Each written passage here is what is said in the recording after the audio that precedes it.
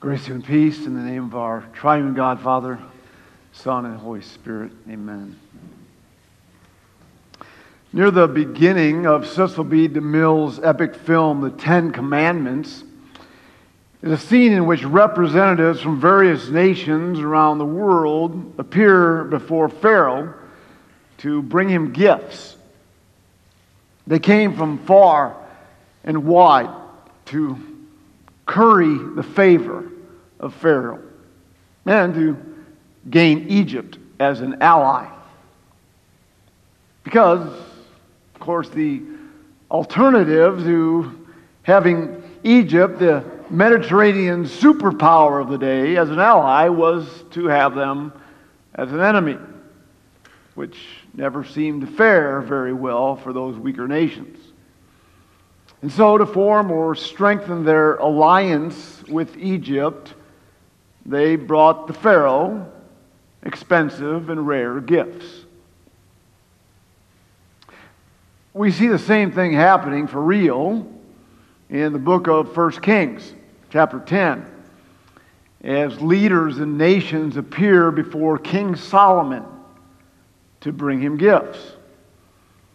And they came too from far and wide, Scripture says, to hear his wisdom. But they also came, as they listened to his wisdom, to give him gifts, most likely, once again, for more than altruistic reasons. They brought Solomon expensive and rare gifts to ingratiate themselves to him, because they knew of the power that he wielded and the troops that he commanded. And thus the old saying, if you can't beat them, join them, was a credo for many of the nations surrounding Israel of the day. And so we see that what the Magi did by traveling these many miles to present rare and expensive gifts to a king was not an unheard of thing. The Queen of Sheba, you've all heard of her, the Queen of Sheba most likely traveled much farther to bring gifts to Solomon than these wise men traveled to bring their gifts to Jesus. But here's the difference. Like so many others before her, the Queen of Sheba brought gifts to Solomon to benefit herself and to benefit the kingdom which she ruled. Her gifts were not benevolent in nature, but totally and probably unabashedly self-serving, as were all the royal wives that Solomon had been given to him, the daughters of kings given to him, hoping to form and seal alliances with their countries. But the motives behind the Magi's gifts to Jesus were not of this opportunistic nature. They did not come to see Jesus to get, but to give. They didn't make the long trip from the east to benefit themselves in some way, simply to worship Jesus. Unlike King Herod, who held the power and the authority to benefit them in some way, to whom they gave nothing. Jesus was just a little child with no visible power or authority to speak of to benefit these wise men, these Magi, in any way.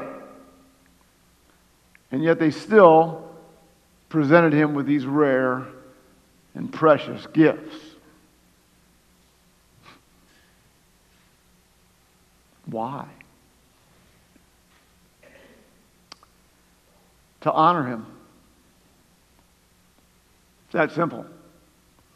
With no ulterior motives in mind. As they first entered Jerusalem, you might remember they searched around for Jesus and they asked people, Where is the one who has been born King of the Jews? We saw a star in the east and we've come to worship him. They didn't come to curry his favor, to gain his loyalty, to negotiate a deal, or to garner his support. They simply came to worship him. And their gifts were part of that worship.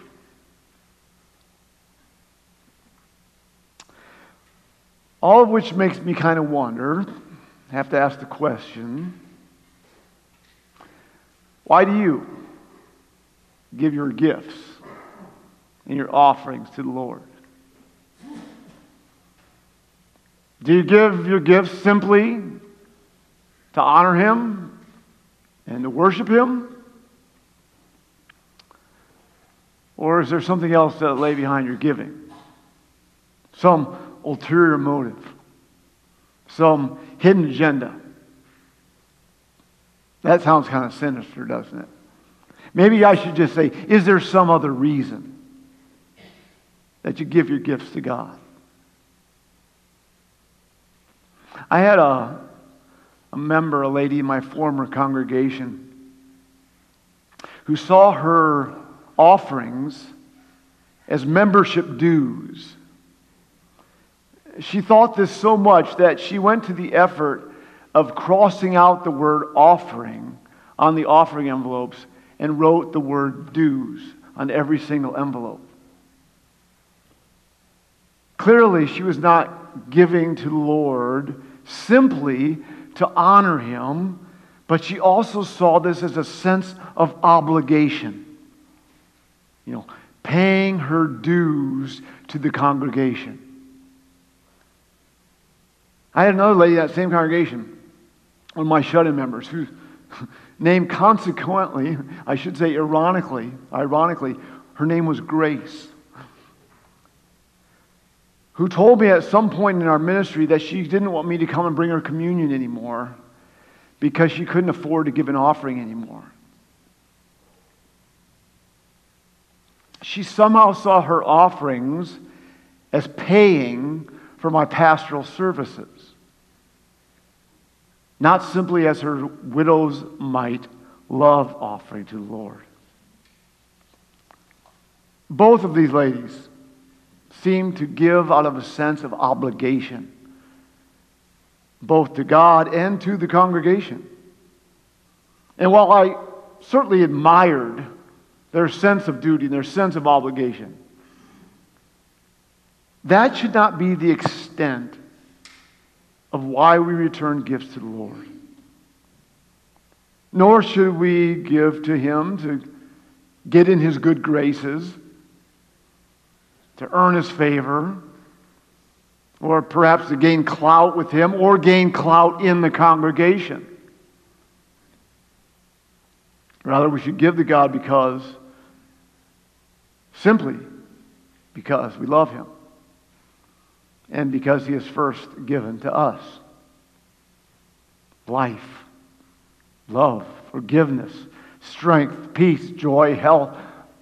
All of it is from him.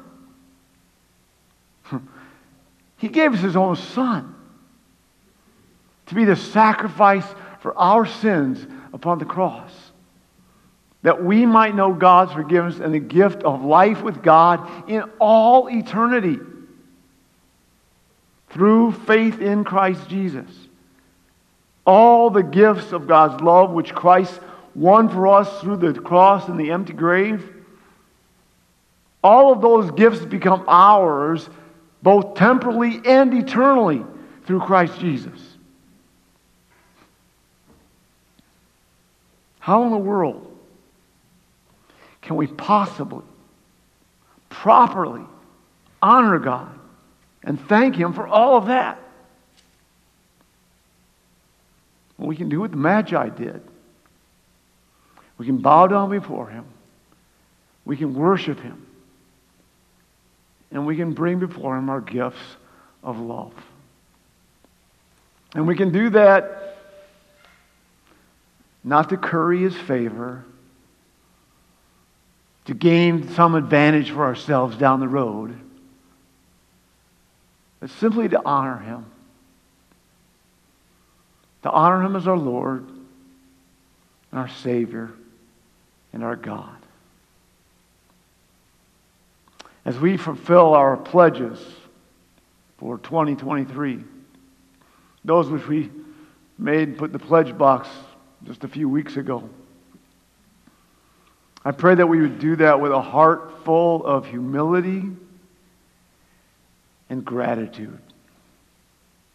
Grateful for the privilege to give to Him thanksgiving for all that He has given to us. In the name of Christ Jesus, our living Lord and Savior. Amen.